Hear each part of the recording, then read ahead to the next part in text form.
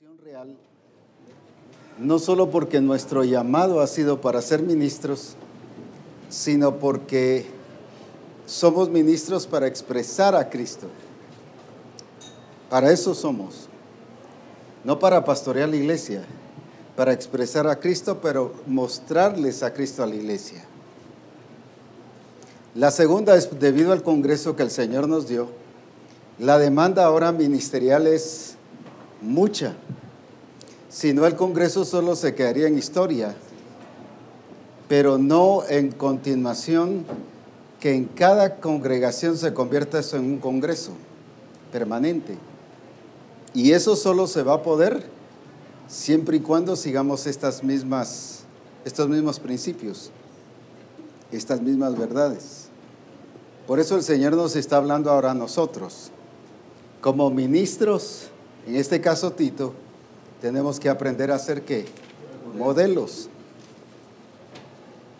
Ahora, porque Dios es modelo, y eso es lo que vamos a trabajar hoy.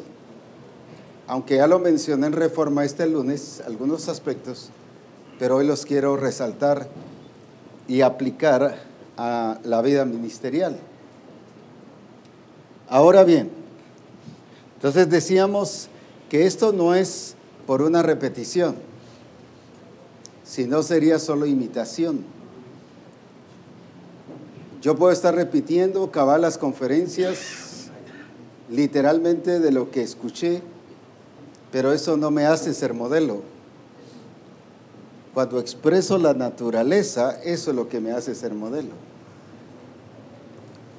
Yo puedo ser muy diligente y estoy diciendo hasta las mismas palabras, pero eso no me hace ser modelo. Eso solo es un repetidor, un imitador. Pero el modelo es expresar conforme la naturaleza, ese es ser modelo.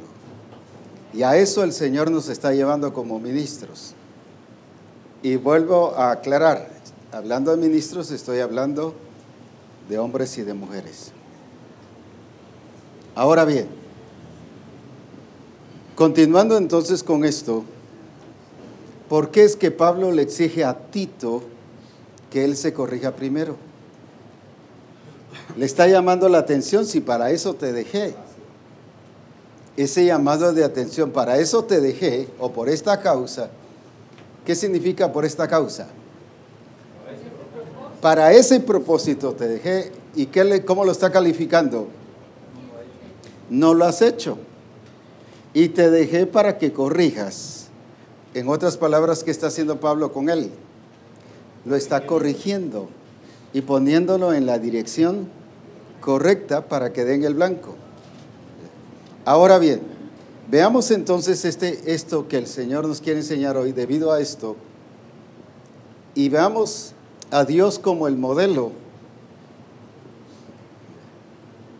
Y vamos a Génesis capítulo 1.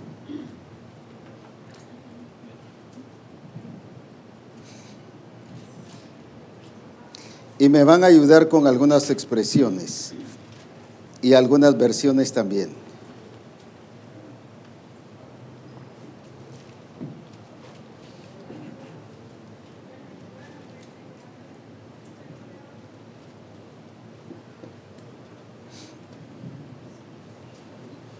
Versículo 26.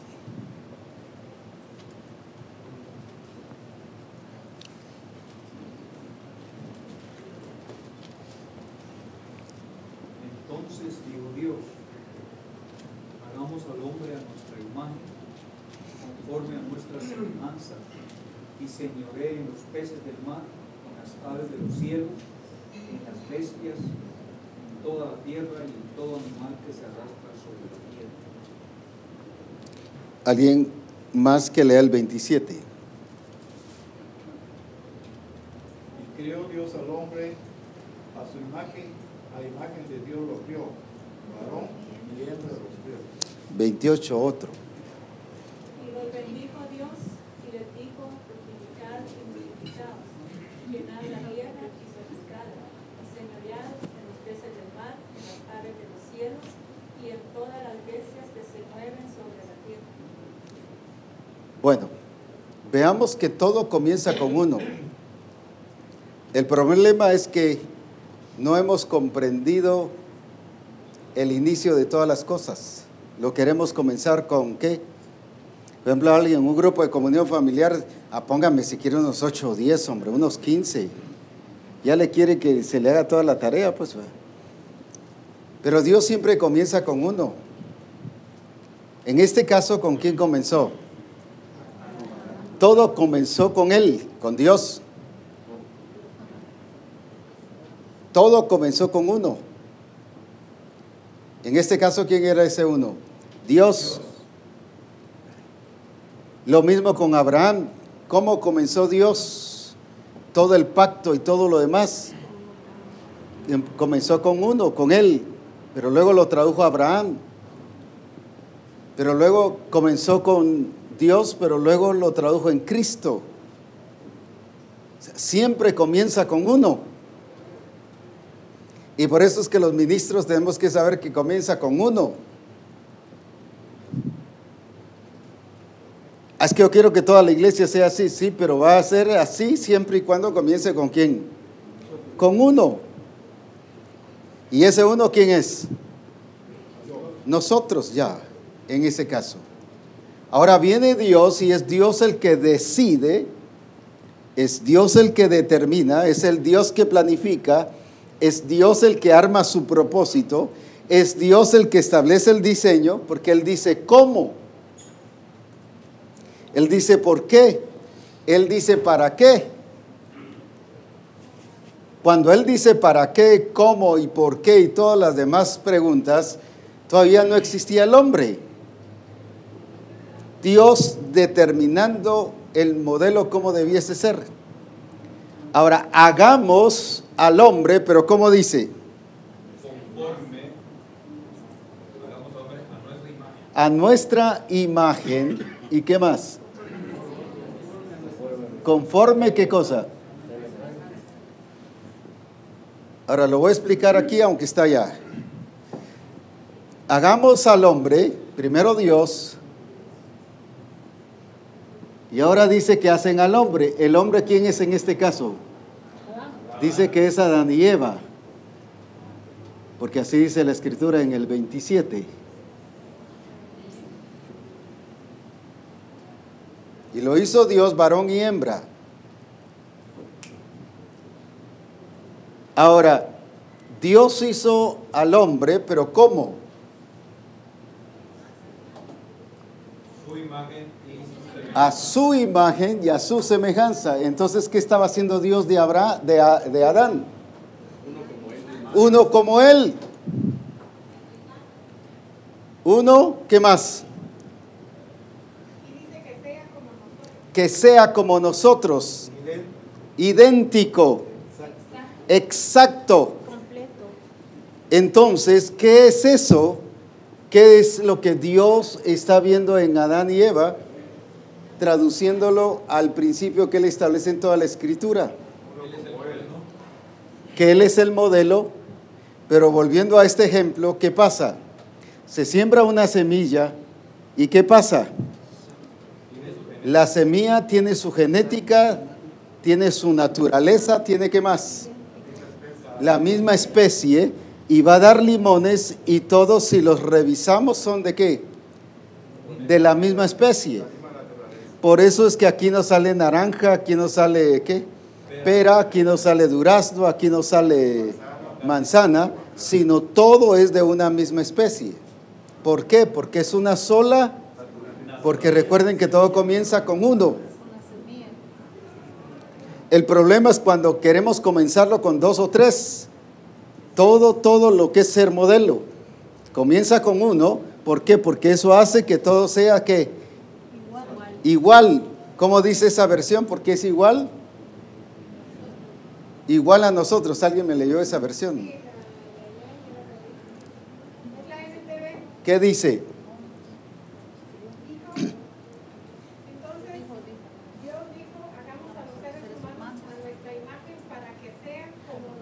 Para que sean como nosotros.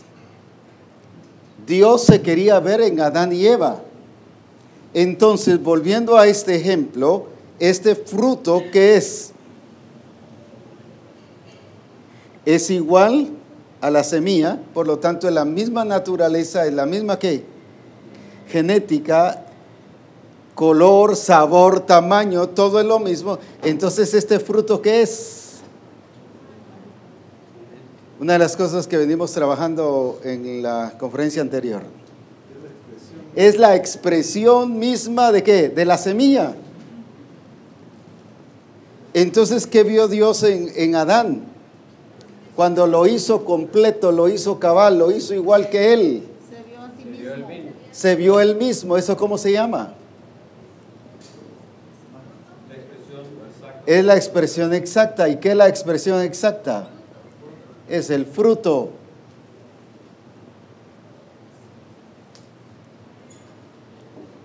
Es el fruto. Ahora, por eso él establece el orden, ya en el versículo 28, y los bendijo Dios. ¿Por qué? Porque primero fueron fruto.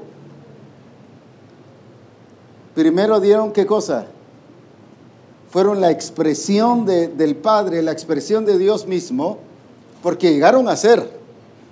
Ellos no en el instante que Dios los hizo así pecaron. Ellos vivieron en esa expresión un tiempo. Ahora, siendo fruto, ahora les establece un orden. ¿Qué dice ahí? En el 28. Fructificad y ¿qué? Multiplicaos. ¿Qué tenía que hacer Adán y Eva? Dos cosas, fructificar y ¿qué? Pero primero, ¿qué era antes de multiplicarse? Primero es fruto. Solo el fruto es el que se fructifica, el que multiplica. El problema está que hemos querido que se aplique la palabra que el Señor ha dicho, pero con orden incorrecto. Hemos hablado de multiplicación, multipliquémonos, pero bajo otro fruto, bajo otro diseño, bajo otra semilla. Y esa semilla solo es Cristo. Es su expresión. Entonces, ¿qué es lo que se va a multiplicar primero? Lo primero que se va a multiplicar, ¿qué es? El fruto. Pero hemos enfatizado multiplicación, pero sin fruto. Sin que la gente exprese, ¿qué cosa? La naturaleza de Cristo. Y a eso se debe que no hemos tenido el resultado que requerido por el Padre o que Él se predeterminó a hacer con nosotros, sino hemos esperado que se cumpla esa palabra y la vemos como esperanza, y más bien nos hemos sentido frustrados muchas veces de que no se da. Pero si el Señor dijo, ¿pero por qué será que no se da? Porque estamos tratando de multiplicar sin ¿qué? Sin fructificar. Entonces, ¿qué es lo que realmente tenemos que ser y qué hacer? Nosotros como ministros tenemos que reconocer que somos el fruto de Dios.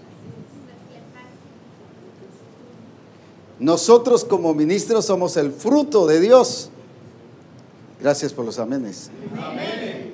Nosotros como pastores o como ministros somos el fruto de Dios. Amén. Entonces, ¿cómo se va a multiplicar la iglesia? ¿O por qué se va a multiplicar?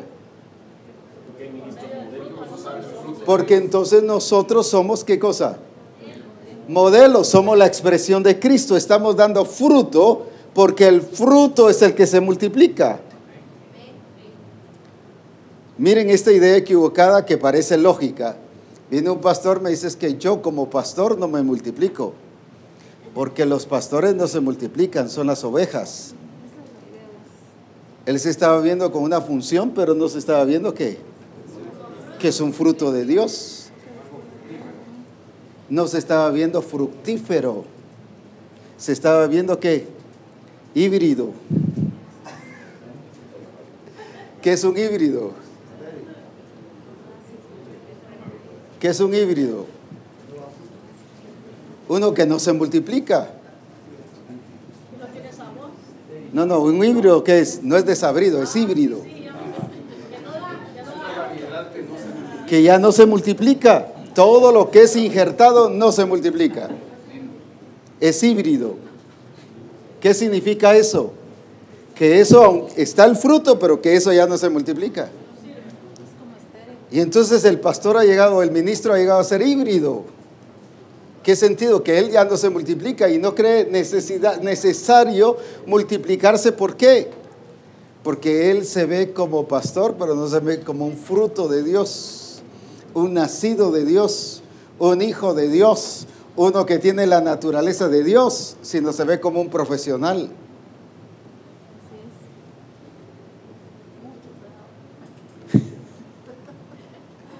Como alguien que solo está ayudando a Dios. Como alguien que está ayudando a Dios, que le está sirviendo a Dios, pero no como un fruto de Dios.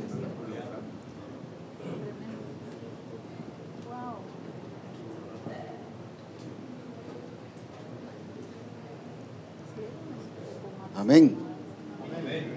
Yo como hijo de Dios soy fruto de Dios y lo vamos a explicar. Ahora veamos a Cristo. Igual Dios, empezó todo en Dios. ¿Y qué dijo Dios de Cristo? Fíjese que ahí está lo hermoso, que ese mismo principio, fructificad y multiplicad, Él lo hace notar en toda la Escritura. Ahora lo vamos a ver en toda la Escritura, porque lo pusieron hoy temprano. Ahora viene entonces Dios, ¿y qué establece? No multiplicó toda la creación, no evangelizó a toda la creación, no llevó a que toda la creación se convirtiera, porque Él lo puede hacer. Se da su mensaje ahí, le habla a alguien y a miles y se convierten miles en un solo ratito, millones, naciones enteras. Pero ¿por qué no lo hizo? Trabajó siempre ¿con quién? Con uno. Y en este caso envía a Jesús.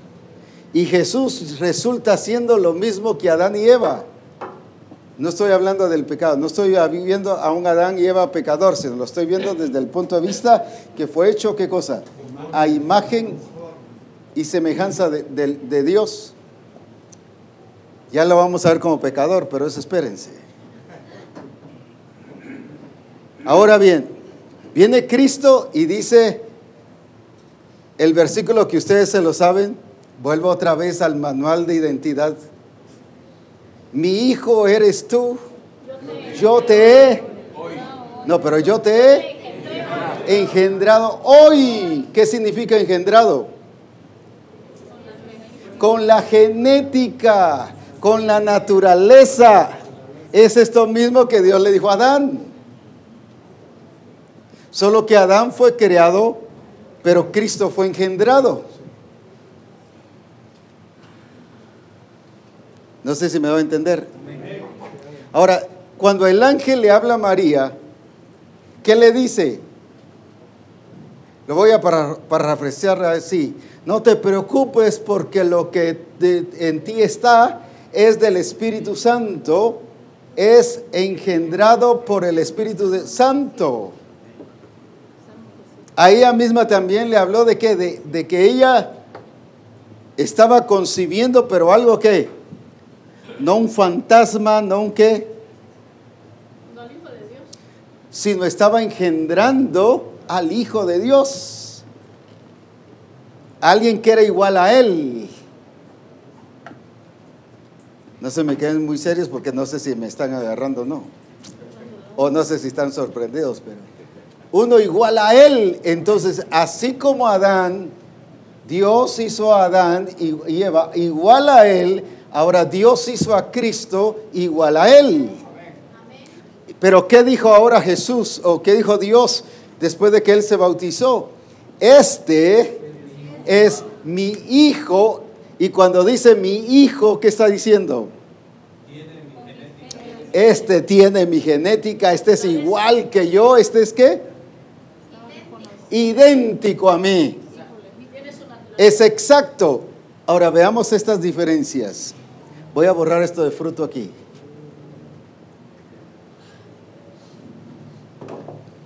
Ahora está Dios. Ahora está Cristo. Es esto mismo. Y está la iglesia. Ahora, ¿qué vio Dios en Cristo? Su imagen. Por eso tuvo complacencia. ¿Cuándo es cuando Dios va a tener complacencia con la iglesia? Cuando la iglesia exprese ¿qué cosa? No que cante coritos bonitos, no que predique un mensaje chulo. No, ese Dios no se complace por eso. No cuando sanó 50 paralíticos. No. ¿Cuándo es cuando Dios le dijo? Recuerden que Dios no le dijo eso a Jesús porque había sanado un cojo. Dios le dijo eso, ¿por qué? Porque Él estaba expresando su imagen, su naturaleza, su esencia. Entonces, ¿qué vio Dios en Cristo? Lo mismo que vio en Adán y Eva. ¿Qué vio? Fruto. ¿Y qué vio Dios en Cristo? Cristo era el fruto. Entonces Dios primero hace el fruto, ¿para qué? Para que ese fruto ¿qué? Se multiplique. Dios no hace primero la multiplicación, sino primero establece el fruto. Y la semilla es Dios. Porque el que engendró a Cristo, estoy hablando del Cristo que vino el verbo hecho carne. ¿Quién fue el que le dio la semilla? Yo te he engendrado hoy. Entonces, ¿quién fue el que le dio la semilla? El Padre. Lo mismo en Adán. Era la semilla y ¿qué pasó? Ahora viene Cristo. ¿Y qué hace para levantar? Por eso le fue llamado el único. Pero desde el momento en que Cristo murió, porque la semilla tiene que morir para dar fruto. Amén. Amén. La semilla tiene que morir para dar fruto. Por eso es que Cristo murió. Cristo murió como el Hijo de Dios. Cristo murió entendiendo que era fruto, que era semilla, que a Él le fue puesto semilla y por eso esa semilla tenía que morir. Él no solo murió por la humanidad, Él murió por toda la creación. Él murió por toda la creación. Por eso es que toda la creación va a ser redimida. Pero ahí es donde entra en función la iglesia. Pero ahora vino, ¿qué pasó? Tuvo que morir. ¿Para qué? Para que ahora se multiplicara y Él diera fruto. Y ese fruto, por eso es que ahora no solo es Cristo el único Dios verdadero, sino ahora, ¿qué dice? El primogénito entre muchos hermanos.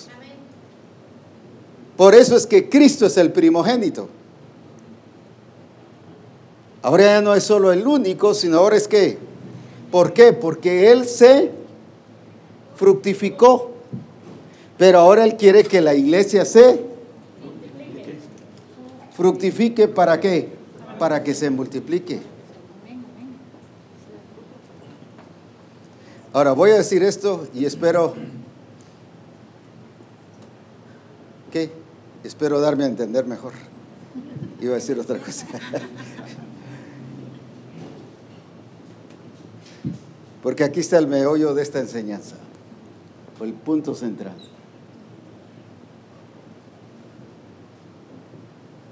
Si Dios le dijo a Adán y Eva, al hombre en este caso, fructificad y ¿qué? ¿Cuál era el propósito de Dios al crear a Adán y Eva? Que multiplicaran no solo en más seres humanos, sino que multiplicaran el fruto, su imagen y semejanza. ¿Pero qué hizo Adán y Eva?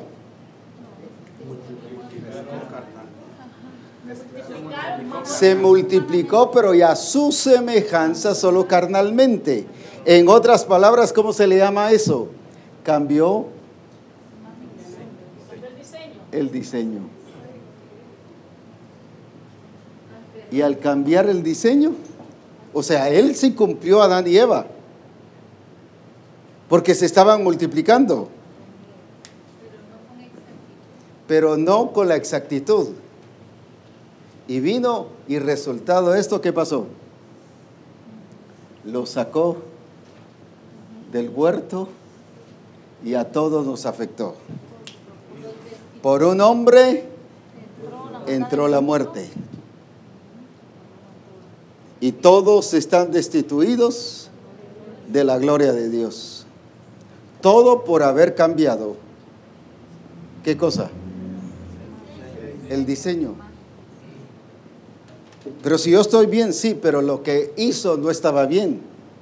Él estaba bien, pero lo que hizo no estaba bien. Porque él estaba bien ¿en qué?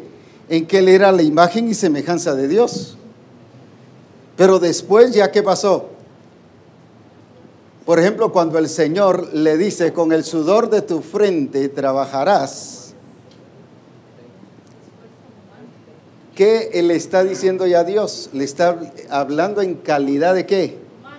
De que Adán ya no era la imagen y semejanza de Dios, sino era la naturaleza pecaminosa.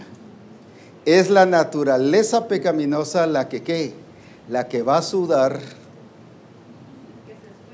la que se esfuerza, la que dice ¿qué? Que no se puede. La que no logra nada, porque sin mí nada podéis hacer.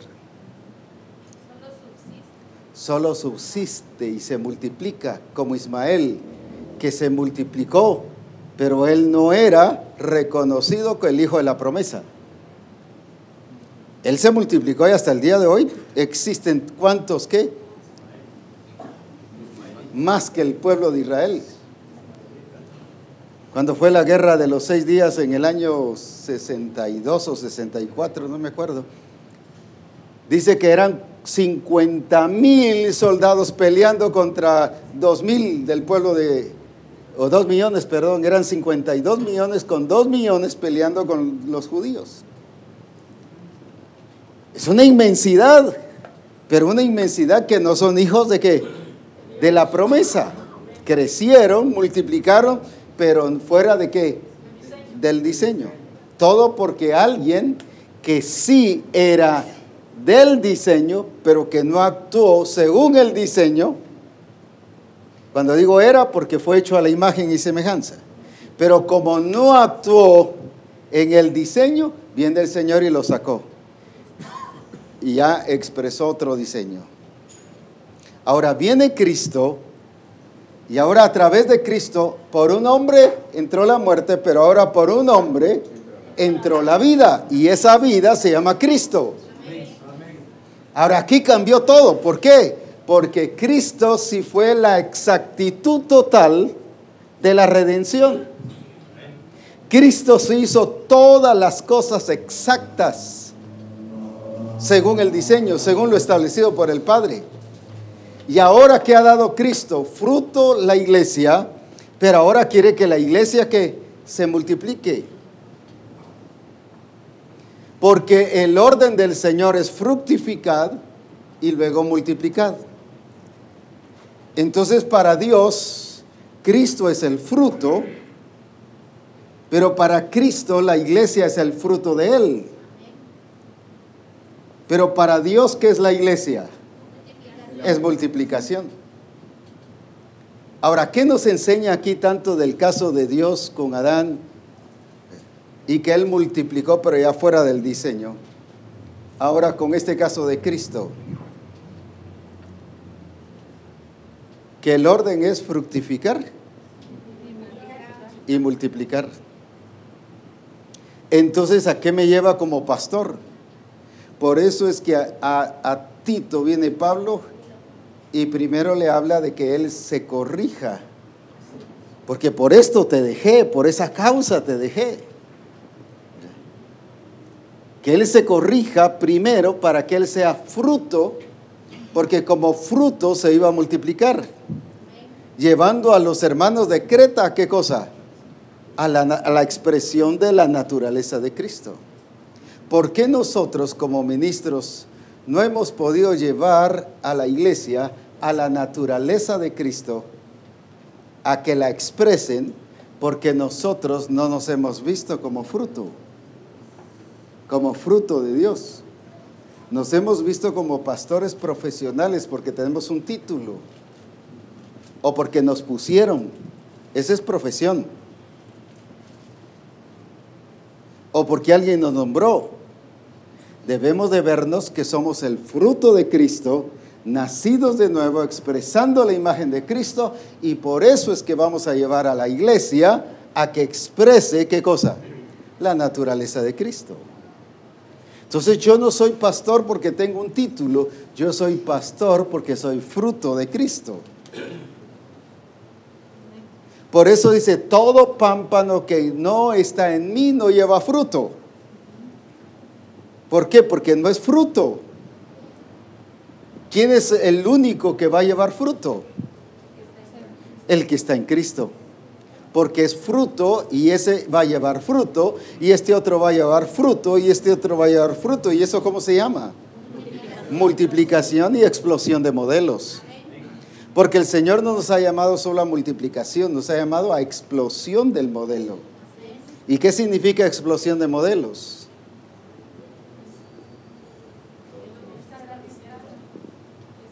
Sí, pero ¿qué significa? Algo a gran escala, pero ¿qué? Con la misma imagen.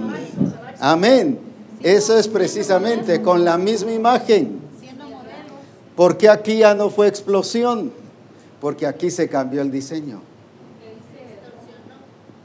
Y cuando yo como ministro de Dios estoy cambiando el diseño o no estoy dando en el blanco, estoy actuando como un Adán y Eva, pero no como un Cristo.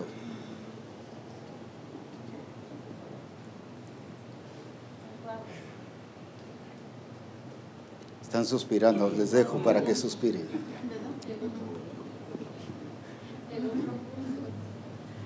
Es que es cierto, él era conforme al diseño de Dios, pero después, ¿qué pasó? Cambió el diseño y por lo tanto dejó de ser el diseño de Dios y resultó siendo el diseño ¿de quién? ¿De quién? Sí, si hablemos con franqueza, el enemigo es general, el diablo, la serpiente antigua. Es por eso que viene Pablo y mire, es que la palabra es tan linda, ¿va? Y le dice en 2 Corintios 11:3, pero temo. ¿Cómo vio a la iglesia de Corinto? ¿Qué vio? Sí, pero ¿qué vio en la iglesia de Corinto? Que se estaba moviendo la serpiente, puro Adán y Eva, pero no puro Cristo.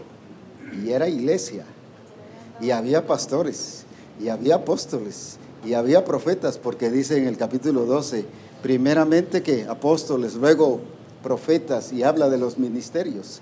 Sin embargo, se estaba moviendo con la actitud y la expresión de la serpiente, pero no de Cristo.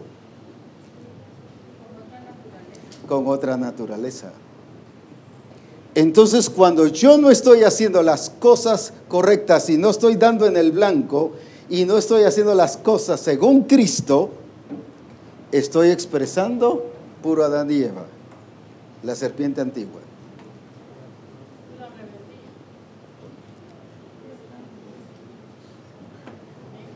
La serpiente antigua no es solo rebeldía, es toda la naturaleza pecaminosa. Por eso es delicado cuando yo no estoy haciendo las cosas correctas. No es solo que soy rebelde, es que hay alguien que me está influenciando, que se llama serpiente antigua. O sea, es delicadísimo. Por eso es delicado, ¿qué más? Es urgente. Mi actitud es otro espíritu.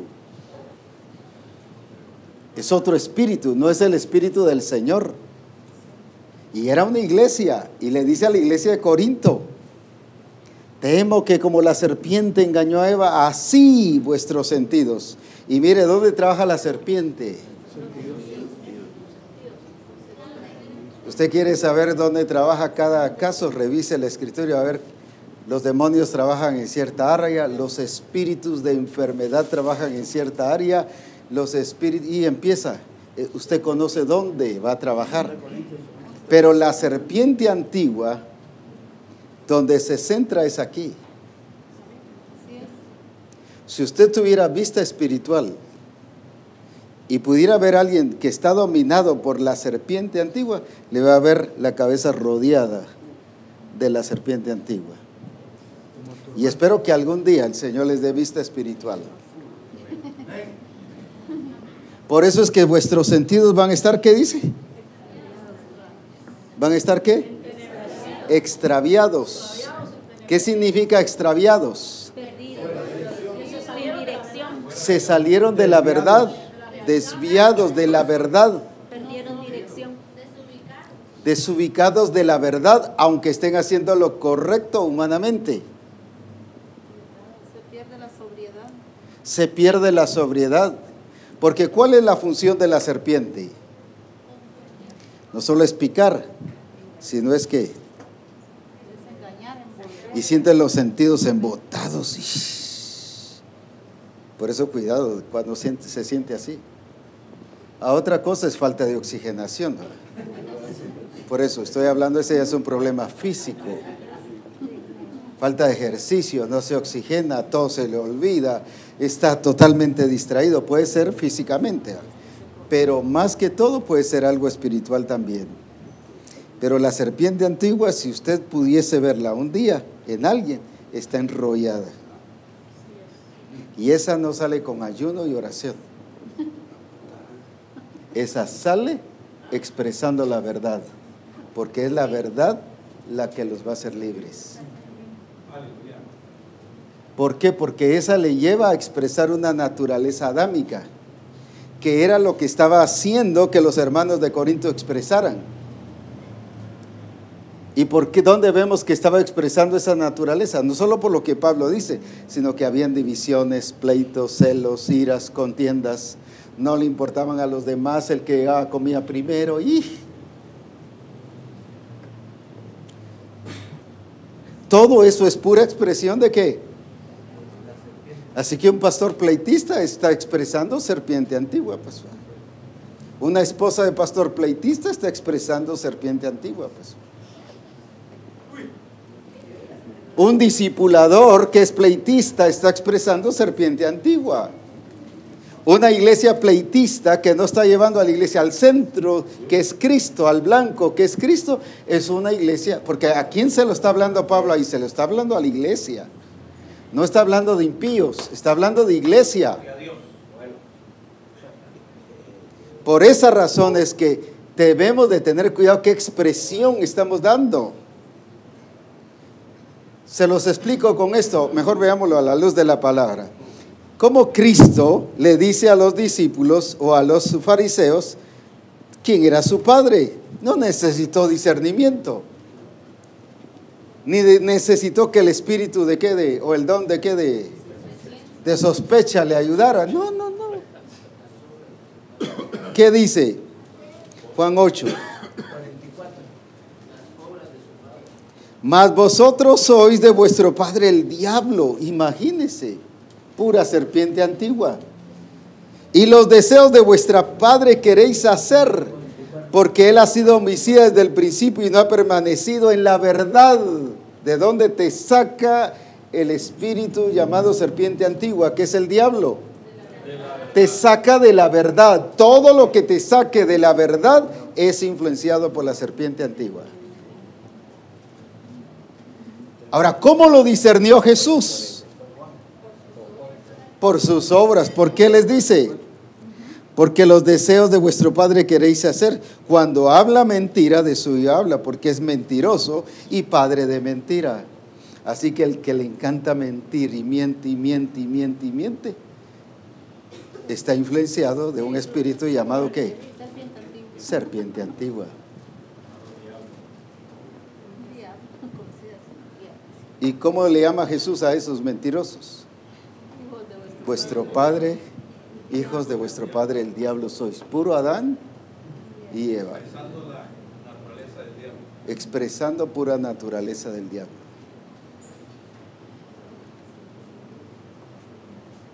Y dentro de la iglesia, en la mayoría de los casos, las personas que más se enojan son los pastores,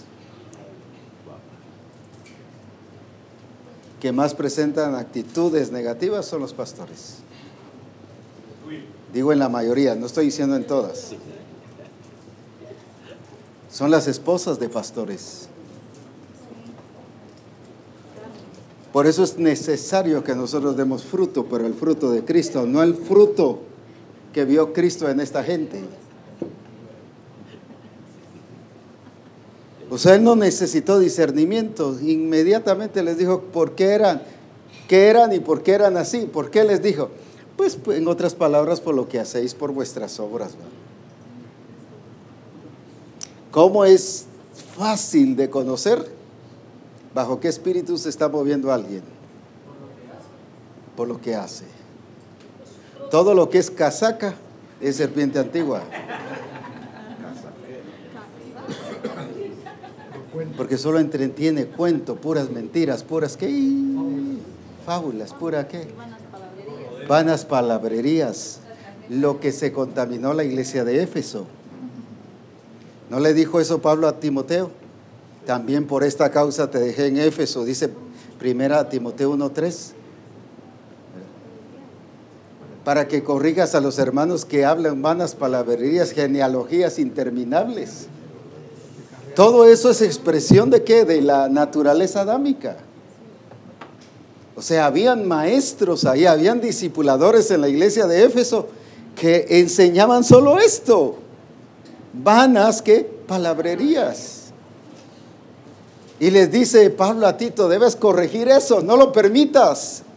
Pastor, no permitas eso en los grupos de comunión familiar. No permitas que el discipulado de mujeres esté contaminado. Tiene que estar en el mismo perfil que Dios lo ha trazado. No permitas que la escuela dominical para los niños esté ¿qué? Contaminada, esté afectada, solo enseñándoles puras historias, puros cuentos. No, ya no permitamos eso. Corrijamos la iglesia y enderecémosla a modo de que se encauce en el orden correcto de Dios. Amén. Amén. ¿Por qué? Porque la iglesia era afectada por causa de un Tito que fue a encontrar una iglesia afectada, pero nunca la corrigió. No fue Tito el que la afectó, pero sí la consintió. Usted dirá, pero yo vine a encontrar la iglesia así. Sí, pero ya lleva 10 años, 15 años, 20 años y la iglesia sigue así, pues. Quiere decir que si la ha consentido, usted ya se volvió así, pues. Ya cayó igual que Tito, igual que Timoteo, porque a Timoteo también le llama la atención. Timoteo, si te dejé para que corrijas y quites a esos que están enseñando genealogías interminables, diferente doctrina, y eran discipuladores, pues. Por eso debemos de cuidar los grupos de comunión familiar. Debemos de cuidar los que están enseñando en la escuela dominical. Debemos de cuidar quienes enseñan en el discipulado de mujeres. Debemos de cuidar quienes enseñan en todo lo que es la iglesia, en los seminarios. No por ser pastor debe enseñar, debe ser porque es modelo, es fruto de Cristo. Por eso tiene que enseñar. Aleluya. Es que es pastor. No, por eso tiene que enseñar. Que enseñe en otra misión, pero aquí no. En Misión Cristiana El Calvario deben enseñar los que somos fruto de Cristo. Porque no es el título, no es la profesión que nos hace enseñar en nuestros seminarios. Es la expresión de Cristo. Así le vamos a dar continuidad al Congreso, a todo el plan que el Padre se ha determinado para manifestar su gloria en medio de nosotros. Y es solo así que lo vamos a alcanzar, cuando todos nosotros, como fruto de Cristo, estemos expresando su gloria, estemos expresando lo que Él es. Amén. Entonces, ¿qué va a pasar? Dios quiere de esta manera que nosotros nos multipliquemos, pero nos multipliquemos ¿por qué? Porque somos fruto de Cristo. Lo explico de esta manera. Lo explicaba en Reforma este lunes. Mari se casó conmigo, allá va. Nos casamos, pero dimos como fruto ¿qué cosa? A Ronald y a Lizzie, al apóstol Ronald y a Lizzie. Pero ahora vienen ellos y ¿qué dieron? Fruto. Una dio a Sharon y los otros dieron ¿qué cosa? A Melanie y Abrancito. Pero Melanie y Abrancito es fruto de él, de ellos. Pero en mi caso, ¿qué es? Es multiplicación. Entonces, esa multiplicación, ¿por qué se da? Porque primero hubo fruto. Entonces se da la multiplicación. Yo no tuve nietos así por arte de magia. Yo tuve nietos porque primero hubo fruto. Primero hubo semilla. No sé si me estoy dando a entender. Ahora, cualquier otra estrategia que suene bonito, pero no es de Dios, no la pongamos. Yo voy a pedir que ustedes dos vengan. Se parecen mucho, ustedes dos, vénganse para acá.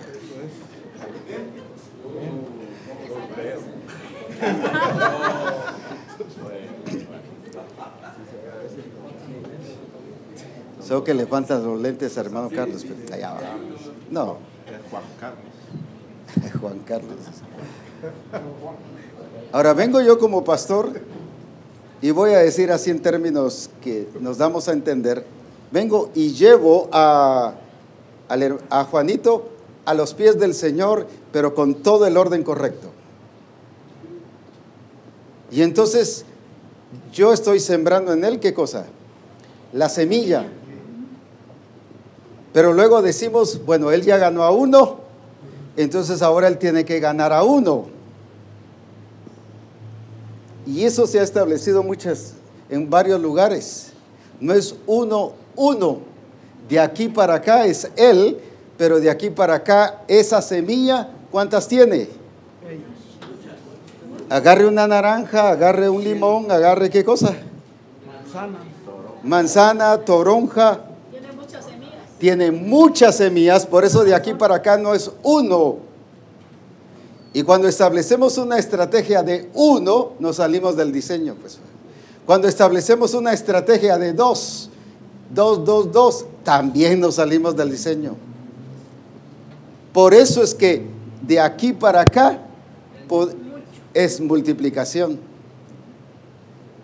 Yo enseñaba una vez que aún el aguacate con una semilla da muchos aguacates. ¿Cuántos aguacates da un palo? 1000. De 800 a 1000. Si es un buen palo y bien cuidado, por supuesto. Estoy hablando de algo muy bien hecho. Ahora, uno da ¿qué cosa? De aquí para acá, ¿cuánto sería? Un aguacate, pero de aquí para acá, ¿cuánto serían? Hablemos de cantidades ahora. 800 aguacates. Pero esos 800 aguacates de aquí para acá, ¿cuántos serían?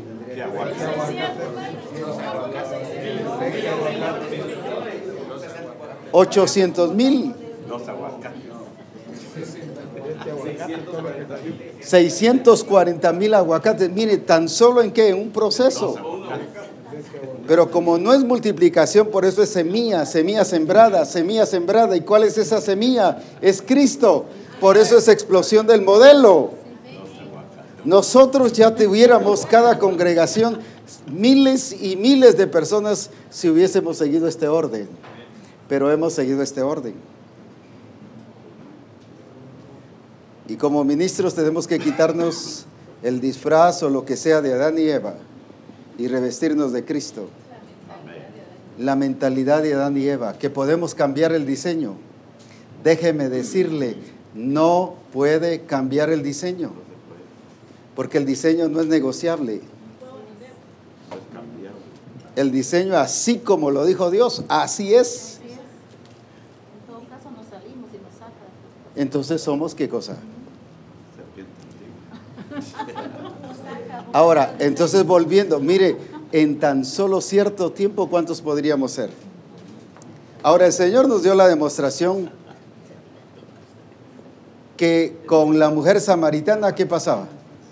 En un solo día se cosecharon miles. Pero ¿a qué la llevó ella? Es que lo que pasa es que este fruto lo traducimos, ¿cuántos años necesita esto? 1.5 años para dar fruto. Entonces un hermano necesita 1.5 años de discipulado para que dé fruto. No es eso. En esta naturaleza de Cristo, El día en que nacimos de nuevo, ya está ¿qué? Ya está la capacidad de dar fruto.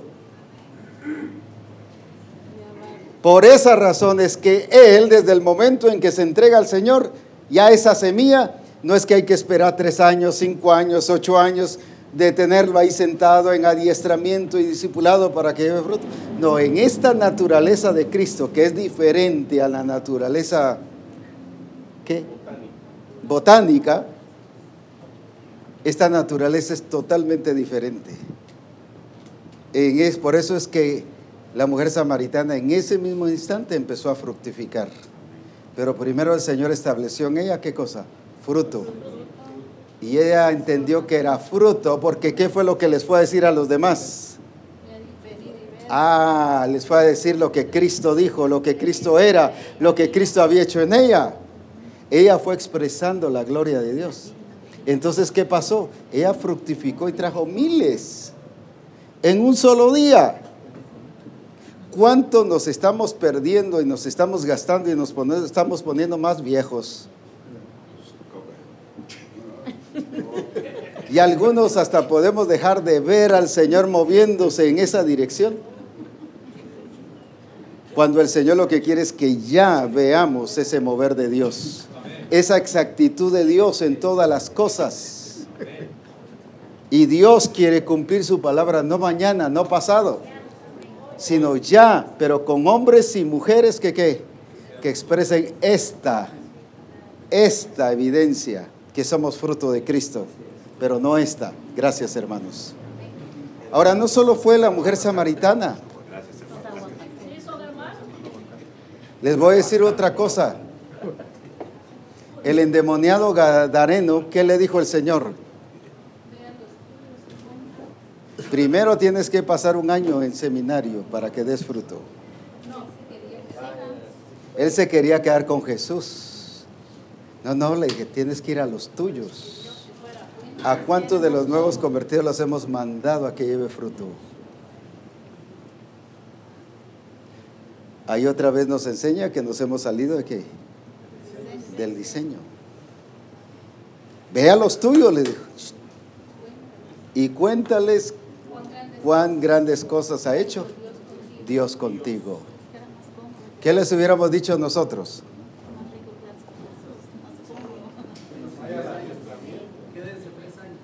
Vayan al adiestramiento y al discipulado, aprendan, y hasta después, cuando ya sean discipuladores, van a ganar. Ese discipulador no va a servir, porque nunca va a llevar a otros a Cristo, porque no entiende que es fruto.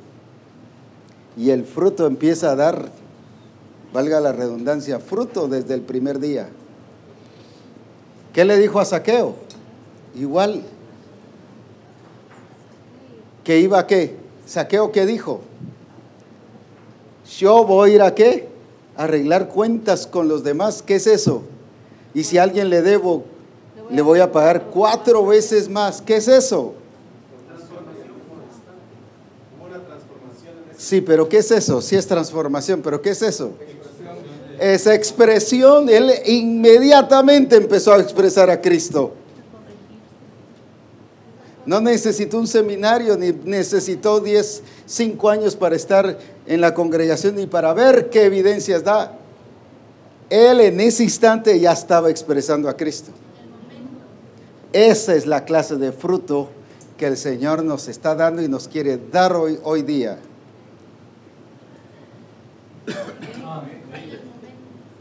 Gente que en el momento se convierte ¿en qué?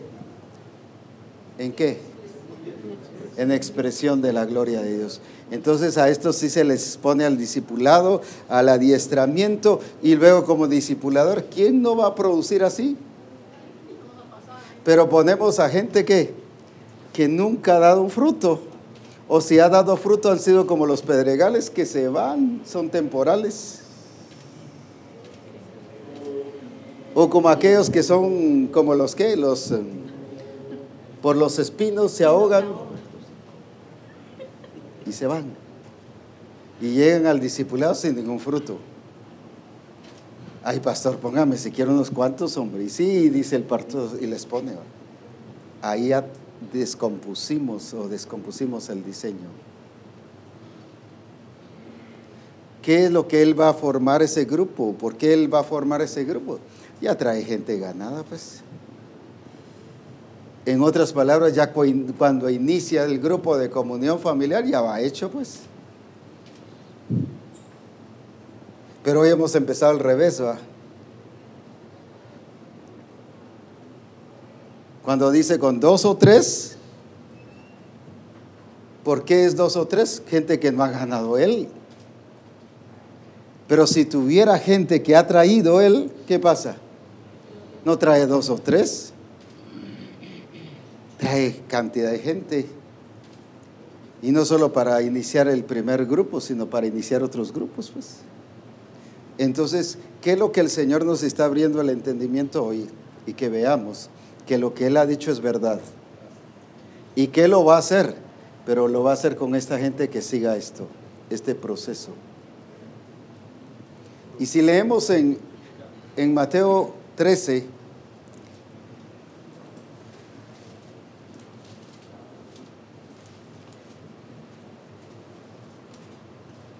(23)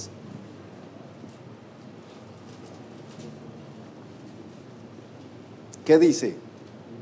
Mas el que fue sembrado en buena tierra, este es el que oye y entiende la palabra y da fruto y produce a 100, a 60 y a 30. Es un proceso, y ese proceso, ¿cómo comienza?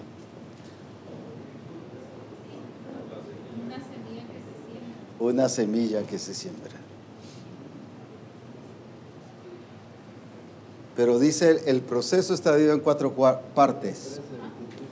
Oye, entiende, Da fruto y produce. da fruto. ¿Y qué hace?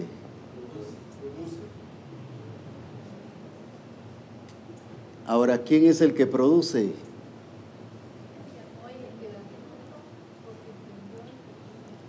¿Quién es el que da fruto? ¿O quién es el que produce? Veamos de atrás para adelante. El que da fruto. ¿Y por qué da fruto? Porque entendió. ¿Y por qué entendió? Porque oyó. Entonces ahora, ¿el proceso cuál es? Oír, entender, dar fruto. No, yo ya lo entendí, entonces se va para ser discipulador. No, si no está dando fruto. Es el proceso. No seguimos el proceso. No es porque entendió, es porque está dando también ¿qué? Fruto. El orden que él mismo estableció, esto no lo estableció Misión Cristiana El Calvario, esto lo estableció el Señor. Y por eso es que Misión Cristiana lo ha aplicado. ¿Por qué? Porque es el establecimiento de los principios del reino de Dios para producir. ¿Cuál es? Oye, entiende, pero da fruto. Y lo que da fruto, ¿qué va a hacer? Va a producir. Volvamos ahora al revés. ¿Por qué produce? Porque da fruto. ¿Por qué da fruto? Porque entendió. ¿Y por qué entendió? Porque oye. Ahora traduzcámoslo al pastor. El pastor produce, ¿por qué? Porque da fruto. Quiere decir que el pastor que no es fruto ni da fruto, ¿qué pasa?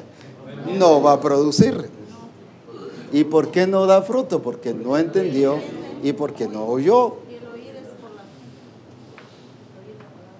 Pero entonces todo pastor que oye, que entiende, va a dar fruto, entonces va a ser productivo. Lo mismo toda esposa de pastor, todo discipulador, todo ¿qué? Maestro de escuela dominical, todas las personas que son parte de la iglesia como cuerpo de Cristo, es este mismo proceso. Pero recuerden, no se puede producir si primero no se da fruto. Si primero no estoy expresando a Cristo. ¿Y dónde comienza esto? En nosotros. En nosotros, porque somos llamados a dar fruto. La higuera que fue secada fue por eso, porque interrumpió ese proceso. Solo no dio fruto y dejó de producir. Entendió que era higuera, por eso dio hojas de higuera, si no hubiera dado hojas de otra cosa. Entendió, pero con entender no basta. No, pastor, yo ya entendí, vaya pues discipulador. No, pero no es así. No es por entender solamente, es porque también está dando qué. Vaya, entonces ya entendiste, ahora te vas de pastor. No es por eso.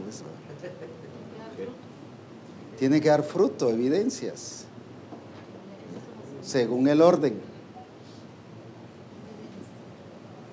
Según el orden. Señor dijo que por sus frutos los conoceréis. ¿Pero por qué por sus frutos? Porque lo oyó, entendió. Sí. Porque el fruto En la expresión. es la naturaleza. Porque si yo estoy llevando a alguien a Cristo, digamos, yo estoy llevando a César a Cristo, pero él está dando otra expresión, entonces ese no es fruto. Pero según yo, en la iglesia y según el pastor, yo estoy teniendo fruto. Yo gané una persona para la iglesia, pero no es fruto. Porque si es fruto, ¿qué va a expresar? A Cristo, Él también. Porque Él es fruto. Entonces, por sus frutos los conoceréis. ¿Por qué conozco que este es limón? Pues por el fruto, pues. Su expresión es esa. Si no da fruto y da otra, si aquí hubieran manzanas, ¿qué diría? Ese no es limón, apóstol, ese es manzana. Y eso pasa con la gente que hemos ganado. Como está dando otra expresión, no es fruto, es una cantidad de personas que viene, es un número más, pero no es fruto. Y la iglesia de Jesucristo no está compuesta por cantidades solamente, está compuesta por fruto. Entonces, por sus frutos los conoceréis, no solo por la expresión de Cristo, sino que por lo que estoy dando y por lo que estoy trayendo al Señor. O sea, apóstol, que yo tengo que entender que yo soy fruto. Claro, es que eso soy. Para poder Yo soy fruto. Usted es fruto. Y el que tiene que venir a Cristo es fruto. Si no es fruto, ese fruto me revela que lo que yo estoy haciendo en mi evangelización está desviada. ¿Por qué siguiera? ¿Por qué siguiera? Eso fue lo que el Padre Jesucristo vio en aquellos que le digo, ustedes de vuestro padre el diablo son, o sea, fruto. Fruto. ¿Y qué estaban dando hijos ellos? De ese mismo calibre. Si no es fruto, es fruto. No puede ser que yo sea, porque eso es al estilo Adán, ¿verdad? Adán siendo hijo de Dios, siendo pues naturaleza de Dios, ¿qué pasó?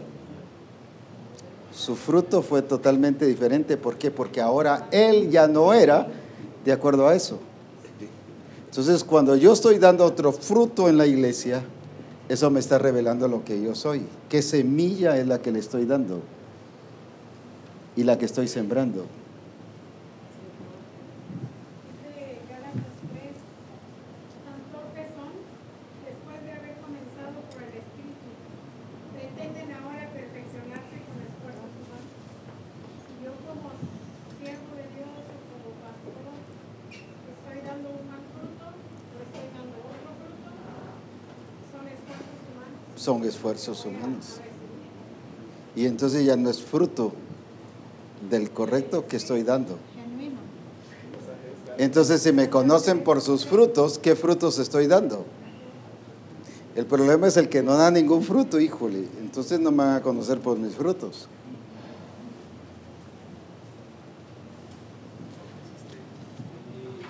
Una cosa es que me conozcan por el fruto del Espíritu, pero otra cosa es que me conozcan por los frutos. El fruto del Espíritu es la expresión de Cristo, pero los frutos, porque ahí está hablando del fruto de uno, pero los frutos, por sus frutos los conoceréis, Ya no está hablando del fruto del Espíritu, está hablando de lo que yo estoy produciendo. Y si yo como pastor produzco gente rebelde, gente necia fuera del diseño, eso es lo que está revelando que yo soy, pues.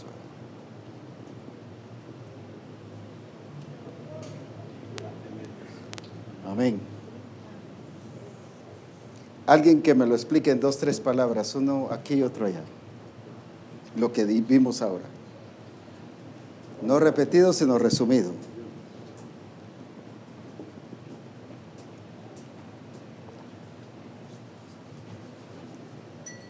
Se los explico qué es resumir. Porque veo que nadie lo hace. ¿Vieron una película de 2 horas y la cuentan en 3 minutos? ¿La supieron qué? Y contaron todo el qué. Toda la trama en 3 minutos. Ese resumen.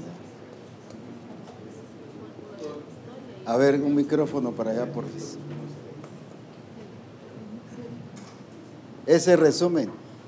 Una vez le pedí a un hermano resumen de 5 páginas en una tarea cuando estaba en el Instituto Bíblico y me llevó 22 páginas. No, más, lo multiplicó 2 veces y medio. Le traje mi resumen, no, hombre, le dije, aquí me trajiste un libro. Adán como fruto de Dios, y Cristo también como fruto de Dios. Veo cómo Satanás trabajó en los dos como fruto antes de que ellos se multiplicaran o ellos dieran fruto. En el caso de Adán no se había multiplicado, todo fruto lleva la simiente dentro. En el caso de Adán no se había multiplicado y Satanás modificó la simiente para que diera otra clase de fruto. En el caso de Cristo en el desierto, en el caso del Señor Jesucristo en el desierto, no se había multiplicado tampoco. No se había multiplicado y Satanás también intentó cambiar, quería afectar el fruto. Para eso lo tentó. Usted los mencionaba o ponía el ejemplo de la semilla híbrida. Hoy a través de la ciencia y tecnología agrícola se puede modificar la genética en la semilla, ya sea para que no dé fruto o para que la expresión de ese fruto sea diferente. Entonces, lo hizo con Adán, lo hizo con Cristo. Entonces, como siervos o como pastores, en este caso nosotros, definitivamente también lo hacen, ¿verdad? Solo que lo logró con Adán, pero no lo logró en Cristo. No lo logró con Adán, no lo logró con Cristo.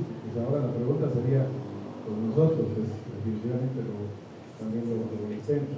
Pero también entiendo algo, el cuidado que debemos de tener con los que acaban de nacer de nuevo. O sea, no han dado fruto. Cómo el enemigo trabajó en Adán antes de que diera fruto, cómo también lo quiso hacer con Jesucristo antes de que diera fruto. Entonces es un cuidado muy especial con el que acaba de nacer de nuevo, porque ahí es donde va a trabajar también para modificar su genética antes de que se multiplique. Así es. Solamente. La diferencia con Adán es que Adán fue creado y nosotros fuimos engendrados. Aunque fue hecho a la imagen. Fue hecho a la imagen, pero fue una naturaleza creada, mientras que esta es una naturaleza engendrada.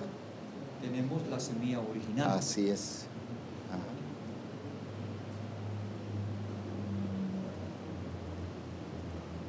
¿Quién más nos explica lo que estuvimos viendo?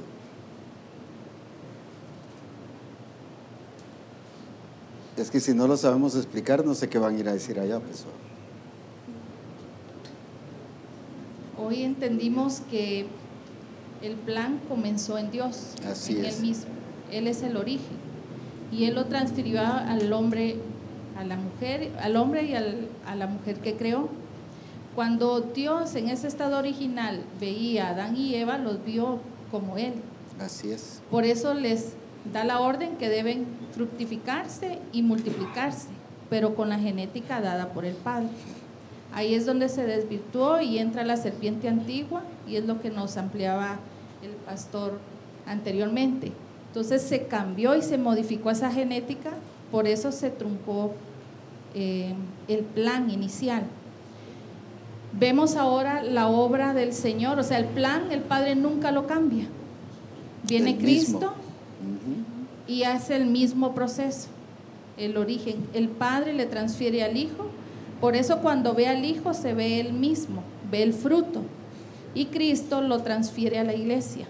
Por eso la iglesia, al ser vista, debe ser expresado el fruto, que es la naturaleza de Cristo multiplicada en ella, para que cuando llevemos esa semilla y evangelicemos y traigamos a alguien a los pies del Señor, reconozca su señorío, ya no es alguien con otra genética o con otra naturaleza, sino la de Cristo, para que vaya y se multiplique. Entonces se convierte ya no solo en una multiplicación, sino en una explosión de modelos. Así es.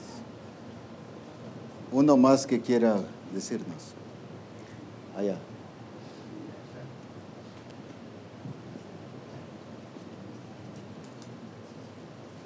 No, allá. Bueno, primero allá. Cristo fructificó a sus discípulos idénticamente a él. Lo vemos cuando Judas dijo: al que yo besare, él es, porque había una confusión si agarraban a otra persona. Quería definitivamente agarrar al Señor o a Cristo, porque aún Pedro, cuando negó al Señor, una persona le dice: si tú eres uno de ellos, porque te expresas igual.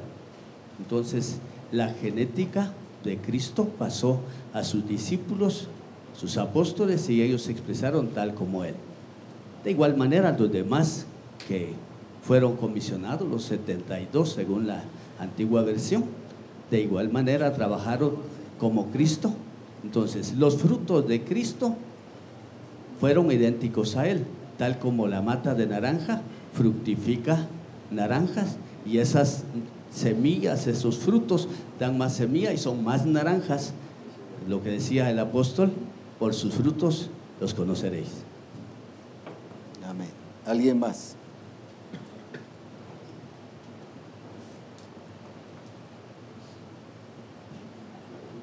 Nosotros debemos de tener mucho cuidado con la obra.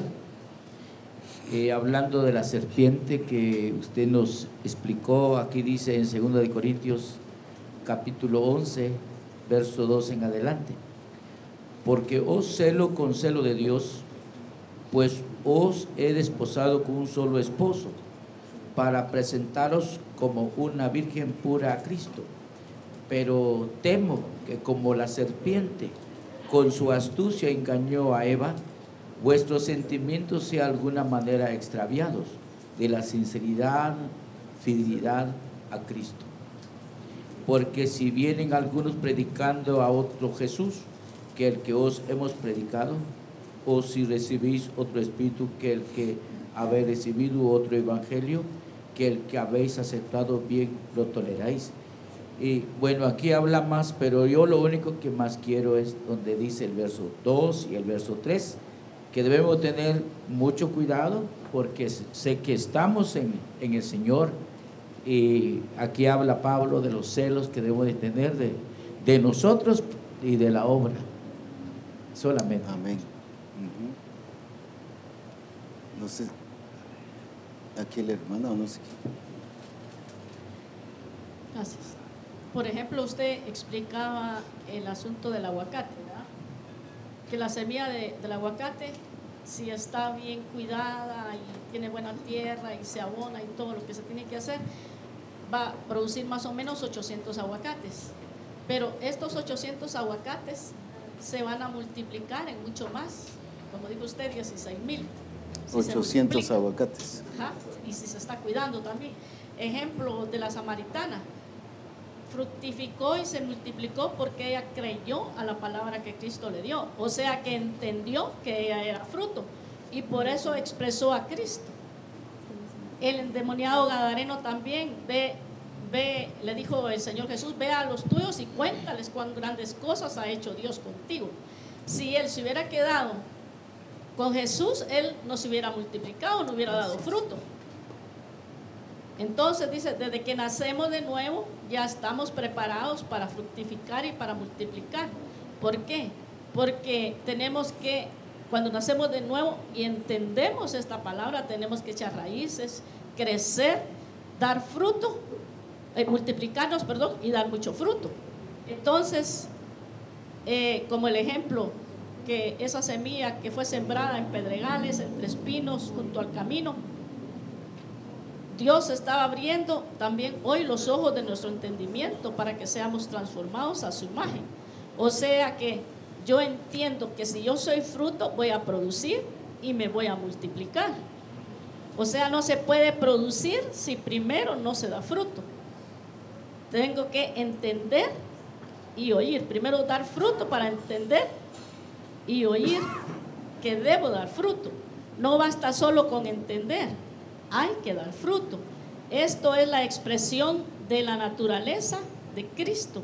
¿Por qué? Porque su semilla está en mí, su genética está en mí. Por lo tanto, yo me puedo fructificar y multiplicar en Cristo, porque en Él estoy completo.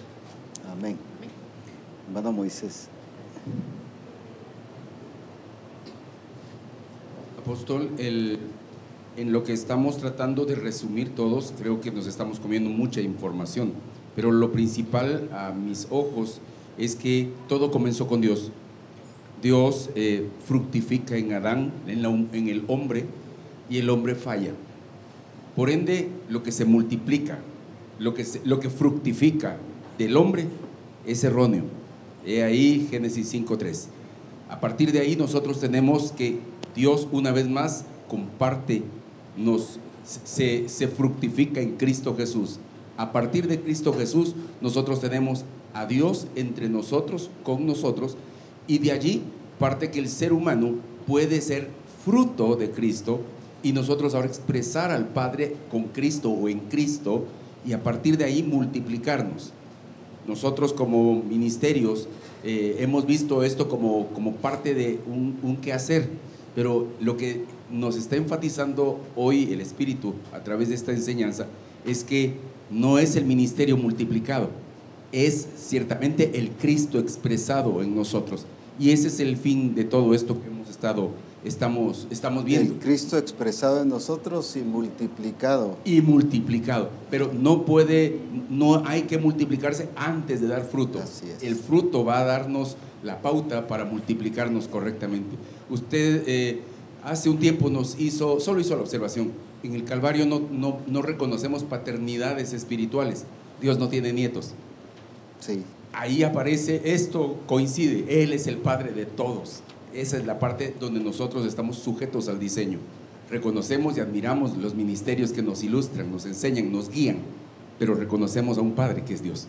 Y entonces a partir de ahí vemos que esa simiente está en nosotros. Hay muchos ministerios, pero no todos participan de este misterio revelado. Por eso es que a Cristo no se le llama papá, ni se le llama el Padre.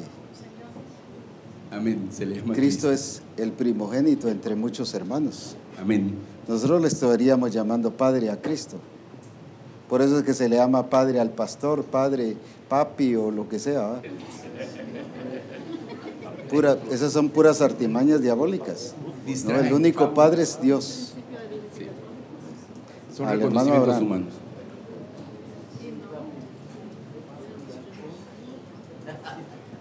Apóstol, yo encuentro cuando poderoso esto, ¿verdad? Dice que Dios empezó con uno, empezó con él fue el modelo. Así es. Él fue la semilla. La semilla. Pero entonces lo que la serpiente antigua trabajó en Adán y Eva fue en sus sentidos, les cambió su juicio. Porque dice en Génesis 3, verso 6, dice, y vio la mujer. O sea que le cambió su juicio. Y es lo mismo que dice el apóstol Pablo, donde dice, temo que como la serpiente extravió los sentidos, también los sentidos de la iglesia son extraviados cuando entendemos diferente. Su juicio le cambia. O sea, el juicio cambia. Entonces la serpiente antigua nos cambia el modo de pensar, ¿verdad? O sea, pensamos y oímos la revelación y lo que Dios nos está diciendo, pero con un entendimiento distinto. Así es exactamente. Muy bien, vamos a terminar por ahorita y de esa manera, y después vamos a decir algunos puntos importantes para los varones en trabajar en grupo, y las mujeres se quedarán aquí para poder tener nuestro discipulado. Así que en un momento ya se nos estará llamando en su debido tiempo, pero vamos a concluir ahorita para así ya que podamos estar listos para en cuanto ya esté la hora de la comida. Muy bien.